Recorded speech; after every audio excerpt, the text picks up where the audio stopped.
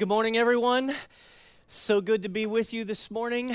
I'm so thankful for all four campuses joining us together for this message today. And I'm just thrilled for what God is doing at One Chapel. Would you just take a moment and would you thank God for each other, for every campus? Come on, let's just lift it up and let's be thankful for what God's doing in our church today. So good. Now, most of the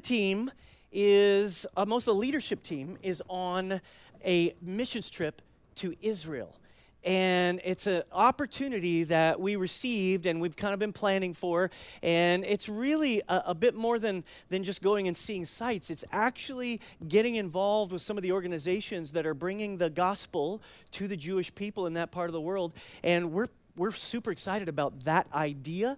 And so there's going to be more trips that you can join us on as we go there. And so I want you to pray for the lead team today as they're there, just experimenting and kind of checking things out and looking at what Jesus wants for us at One Chapel and how we can bless God's people. And so that's part of the reason we're doing this simulcast today. Now, I want to take a minute here and I want to announce some pretty big news. Now, a bunch of you have probably already heard about it, but One Chapel Austin actually came to the moment where we could purchase a new church building. Now, I am super excited about this because we've been looking for years. Like, it's been really challenging for One Chapel Austin, and it's a permanent place where we can launch other campuses. It's a permanent place here in Southwest Austin that I'm so excited about. Now, it is another church building, and that church is named Austin Cathedral. And we actually had a night of worship there, and Pastor Bill Hart, who is the pastor of Austin Cathedral, and I were talking about what it would look like for us to purchase that building. And so we were just trying it out, and I'm so excited about this. Now, just a word about Pastor Bill. Pastor Bill's such a phenomenal pastor, such a sweet man, has invested 50 years of ministry. And so as he's going into his next season, I think he's looking for some freedom and flexibility. But finding him and connecting with him has really been miraculous. And this building purchase, I think, is miraculous. First of all, it's miraculous because it's a miracle to find a building within a 5-mile radius of this current location.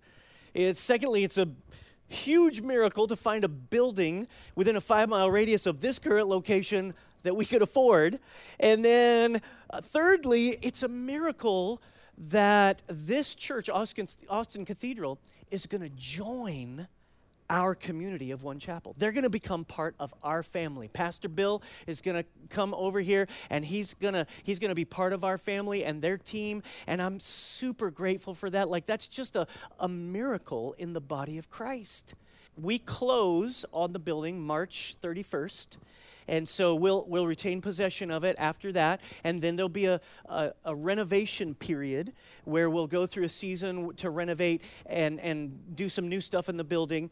The Big C Church is big, and this is an opportunity for us to express unity in our city, and I'm pretty excited about it. And I'll be updating you along the way. I'm going to have a lot of updates over the next few weeks and over the next couple of months to make sure you know what's happening and what we need to do as a church body to make this move.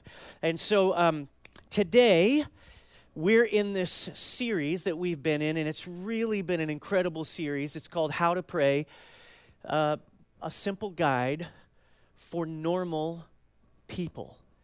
And I love this series because it's been such a refreshing look at the Lord's Prayer.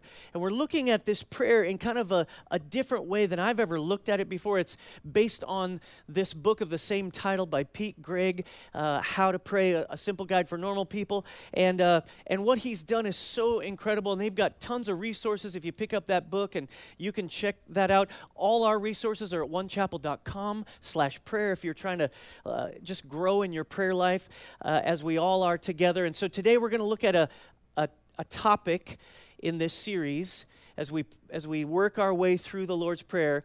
And this topic today is, we get to this phrase, and it's really a meaningful phrase: your kingdom come, your will be done on earth as it is in heaven. And so I want us to just pause here for a moment, and I want to invite you to pray this prayer as we begin our time together opening the scriptures. Come on, would you say this prayer with me, the Lord's Prayer? Our Father, which art in heaven, hallowed be thy name. Thy kingdom come, thy will be done, on earth as it is in heaven. Give us this day our daily bread, and forgive us our debts as we forgive our debtors. And lead us not into temptation, but deliver us from evil. For thine is the kingdom and the power and the glory forever. Amen. Now I want you to notice here, as we were saying that when Jesus was asked by his disciples in Luke 11, Lord, teach us to pray, that he didn't just turn to them and say, well, when you pray, you start with, our Father, give us bread. No, he started with several things before he ever got to provision. And I think this is so big that Jesus is teaching us something profound here in this prayer, that this prayer is not just something you quote, but there are things in it that you live out, that we live out in our lives and in our neighborhoods and in our schools and in our jobs and with our family. And so the first thing I want you to see today in your message notes is, the way you pray is the way you live. The way you pray is the way you live. Jesus knows that we are in prayer what we end up being in life. The way we are in prayer is the way we end up acting, is the way we end up treating other people. The way we are in prayer begins to work its way out into our daily lives. I wonder if you've ever met a person who just seems to talk about themselves too much.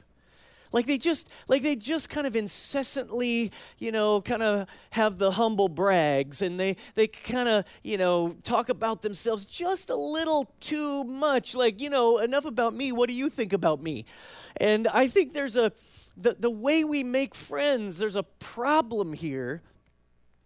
Like when a person is too focused on themselves, the way we do business, the way we make a marriage, the way you train kids is we train one another. The best way to live with these people is to ask questions, be interested in others, be interested in what's happening in someone else, and helping others succeed. There's something really powerful when we get that, because here's the thing: prayer is not just about you.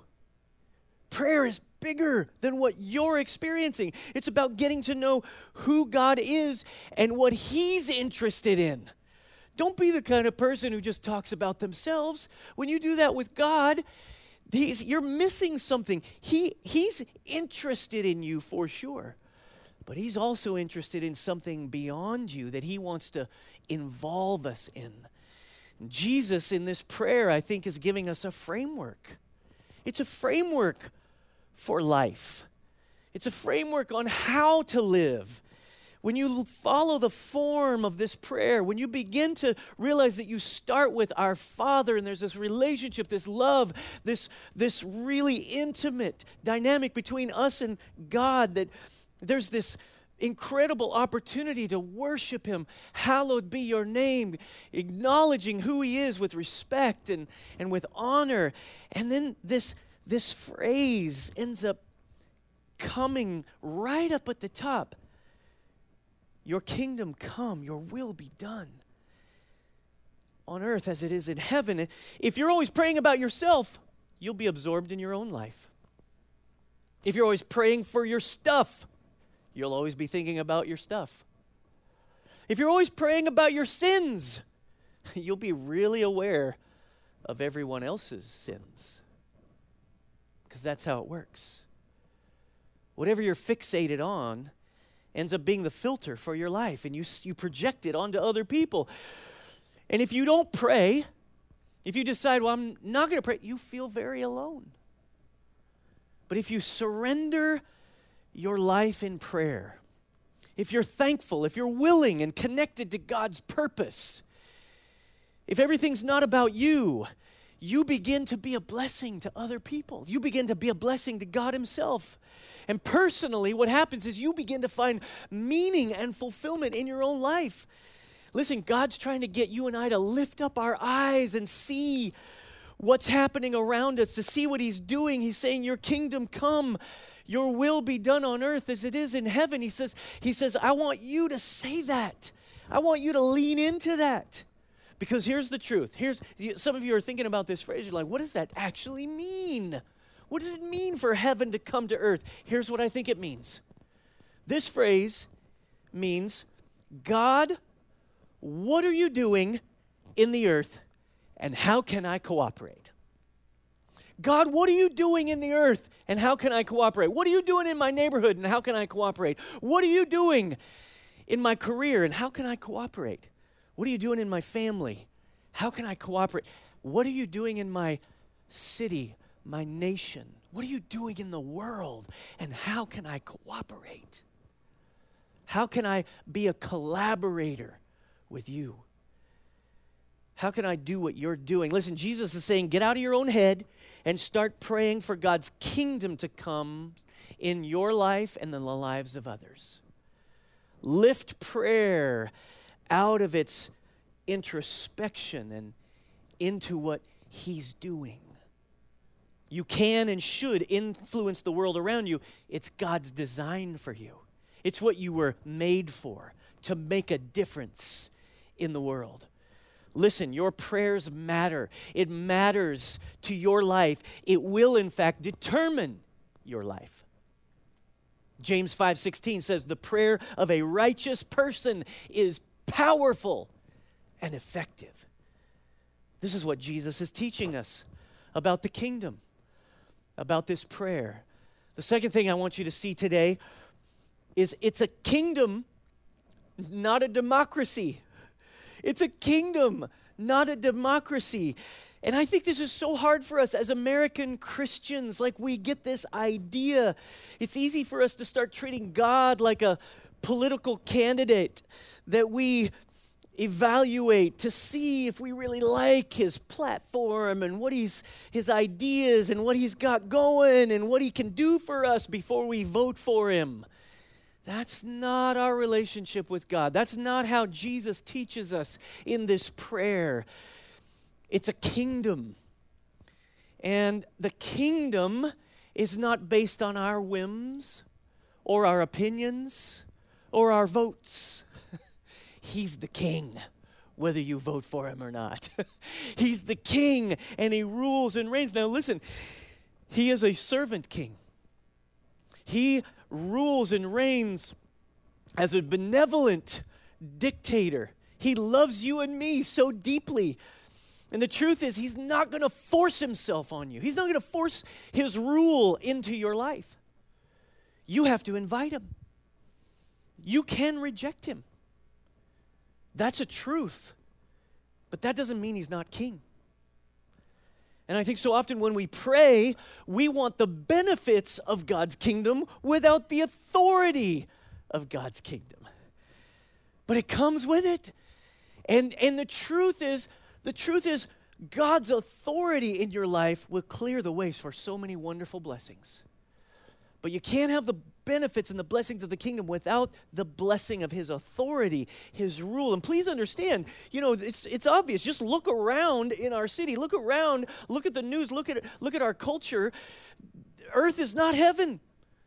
This isn't heaven. Things are not right. There's sin. There's injustice. There's violation. And most of that has to do with people's will and the rejection of Christ's authority. The rejection of God's authority. Because listen, some of you have heard me say this before, but there's 4 major influences in the universe. And this is a way to look at what's happening in our time and on our planet. First, there's God's will, right? What does Jesus say in this prayer? He says, I want you to pray, your kingdom come, your will be done in earth as it is in heaven. So that means that God's will is always done in heaven, and it's not done here on earth. All you got to do is look around. You can see it. Listen, in heaven, there's no sickness. In heaven, there are no doctors. There's probably some doctors, but they're not practicing. They're not practicing. There's nobody suing each other. There's probably lawyers there, I don't know, but they're not practicing. You see, there's a power that we're tapping into when we pray, your kingdom come, your will be done on earth as it is in heaven. And we're bringing heaven to earth when we pray that. And the second force is Satan's will, because there's a spiritual war going on all around us. There's a spiritual war in the earth. You have an enemy, and you can't act like you don't have one. And there's a desire that Satan has to disrupt, to distract, to destroy, the Bible says. To kill, steal, and destroy, John 10:10 says. But Jesus comes to give life. That's what God's will is all about. It's about life. And so there's a choice between destruction and life. But there's a third force in the universe, and it's man's will. It's every person on the planet has a will. People can make horrible decisions that influence other people, that ruin people's lives, that ruin their own lives, that violate others. Every day this happens all over the planet, and it's a tragedy. That's why we need to pray.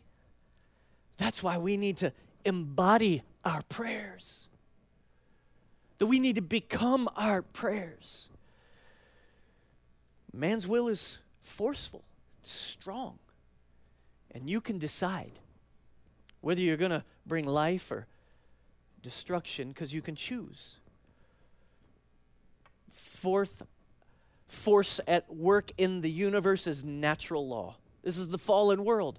There are bacteria, there's viruses, there's earthquakes, there's all kinds of things that happen in our broken down, fallen world.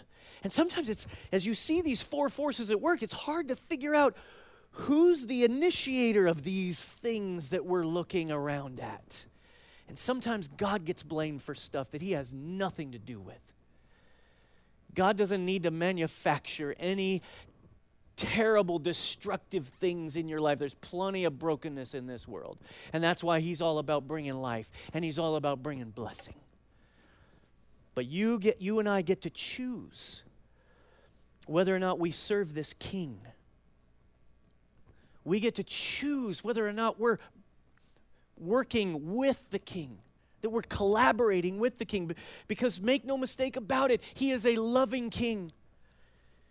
This is not a fairy tale we're talking about.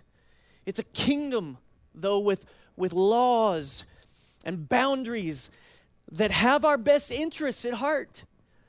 And his will and his purpose is what is the thing that brings love and joy and peace and power into this world.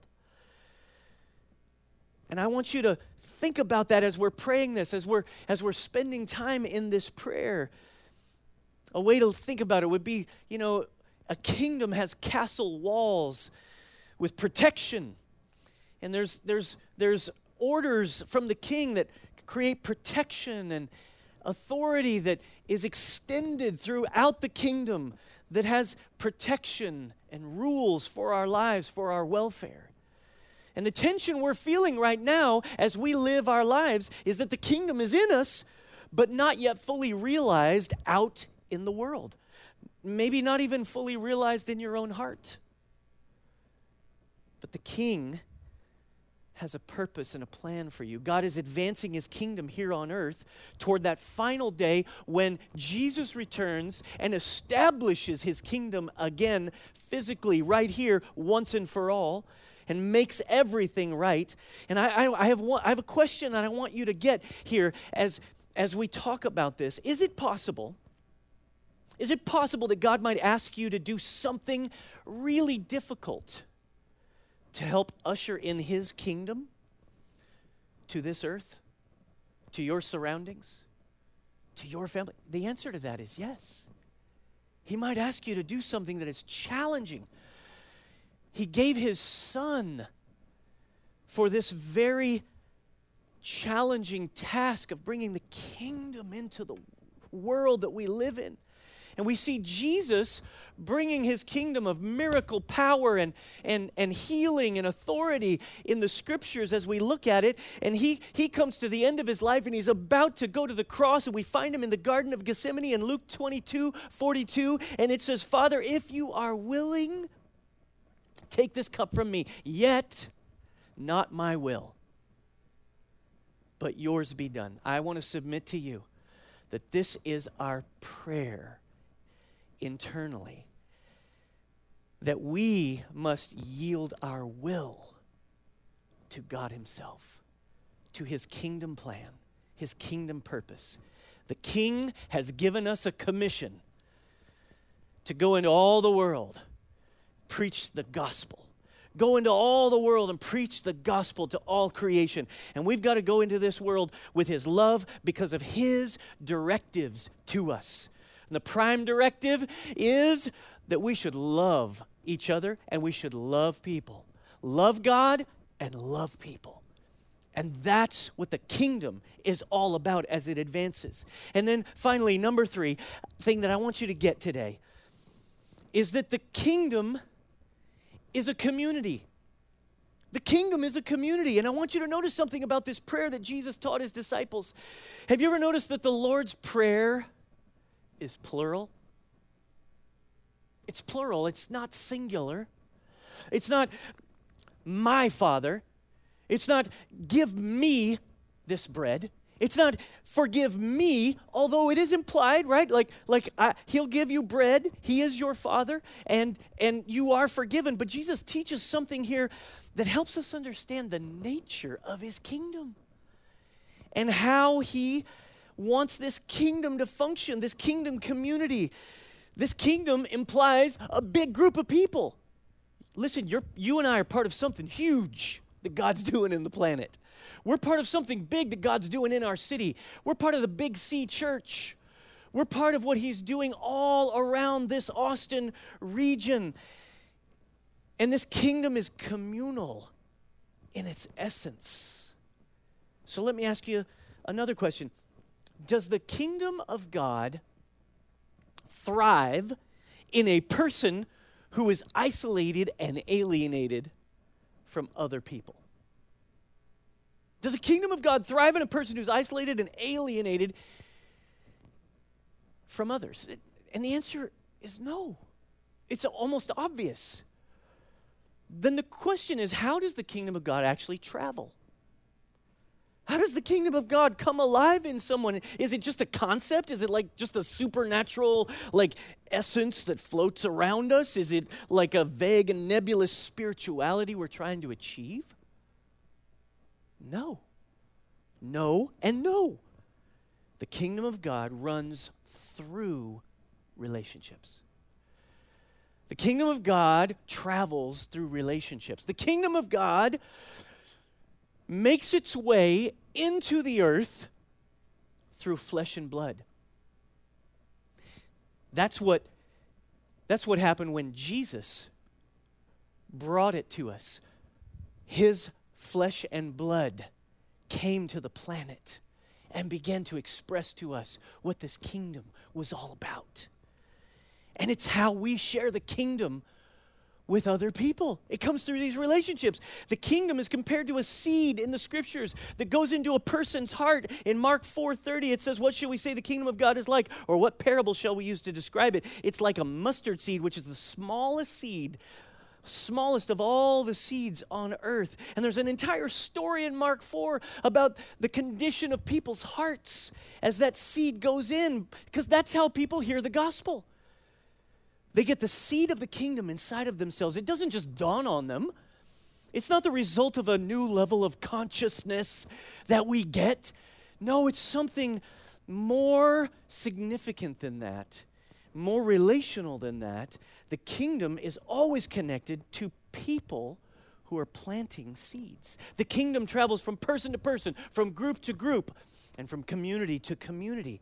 That's why Jesus took his community and he sent them down the road to the next community, because that's how the gospel works. That's how the kingdom travels. And that's why we pray this prayer together. We got to pray this prayer together. Praying this plural prayer reminds us that we're not alone, that we're not by ourselves, that we belong to something bigger and greater. Praying God's kingdom is to come is such a powerful idea because it's about people and their hearts and their lives. Listen, healing comes through intimacy with Jesus and through intimacy with people. The kingdom comes through intimacy with Jesus and intimacy with people. Brain scientists are now concluding what the Bible has said all along, that love between two people, when two people really love one another, when there's intimacy that is vulnerable and connected, it's not time, it's not information, it's not even revelation that heals. It's love that heals. It's love is expressed and experienced between two or more people is the thing that heals the most tragic trauma. That's the power of the kingdom. It's one of the first things in the Bible that God said something was not good, was when he said about Adam, he said, it's not good for man to be alone. And that's not just about marriage. That's about all of us. It's not good for anybody to be alone. We need one another. And on this Groups Sunday, I wanted to encourage you that the kingdom of God comes alive in a small group. When there's openness and vulnerability, when we understand that there's a place where we can belong, where we are known and needed, then there's something supernatural that happens there. But it happens with relationships. Spiritual growth in this kingdom, spiritual growth, the way people grow, is a reality that is the direct result. It's the direct result of community. It's a direct result of the way people function in community. That's why I believe so strongly in groups as a place where we express the gospel of Jesus. It doesn't work for you just to come and sit in chairs and sit in rows. We've got to also sit in a circle with some people who are real flesh and blood. And we got to share our lives with them, and they got to share their life with us. This is how the kingdom comes alive. Ephesians 4:15 and 16 is a cornerstone scripture for One Chapel. And in the New International Version, it talks about speaking the truth in love, but I'm going to read it out of the Message Bible because here's what it says. It says, God wants us to grow up, to know the whole truth and tell it in love, like Christ in everything. We take our lead from Christ, who is the source of everything we do. He keeps us in step with each other. His very breath and blood flow through us, nourishing us so that we will grow up healthy in God, robust in love. Listen, One Chapel, at all locations, I just want you to really get this. Groups are not just a kind of an alternative, kind of an add-on, a side dish, some kind of menu item. No, it is mandatory in the kingdom of God for you to be known and loved. To be known and loved anyway, because we've all got dirty laundry. We've all got baggage that we bring. And so this is the power of working together. And I want to encourage you to find a group today. As we dismiss in a few moments, you go out there and you talk to some people. Listen, we don't just need a friendly church. We need a church where you can find real friends. That's what we're called to do. And I want you, all of you leaders, when you start having your groups this semester, you make sure it is a place where people feel safe, where people feel cared for, where people feel loved and embraced. And if we'll do this together, we will see something powerful happen. We'll see an explosion of God's kingdom coming to the planet. His kingdom, heaven coming to earth, and His will being done in our lives. And so I want us just to pause right here and let's pray.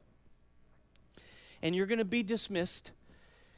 And I just want us to, I just want us to pray about this very subject. Would you bow your heads and close your eyes?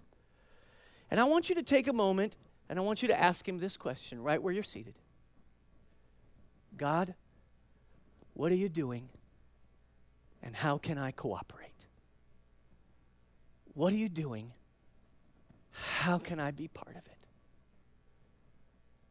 Let's pray together. Father, we just come to you and we are here in this moment and we want you to forgive us for being self-absorbed, talking about ourselves too much. Forgive us for kind of picking and choosing which directives we're going to respond to that you give us. Forgive us, Lord, for kind of going on our own way and our own path.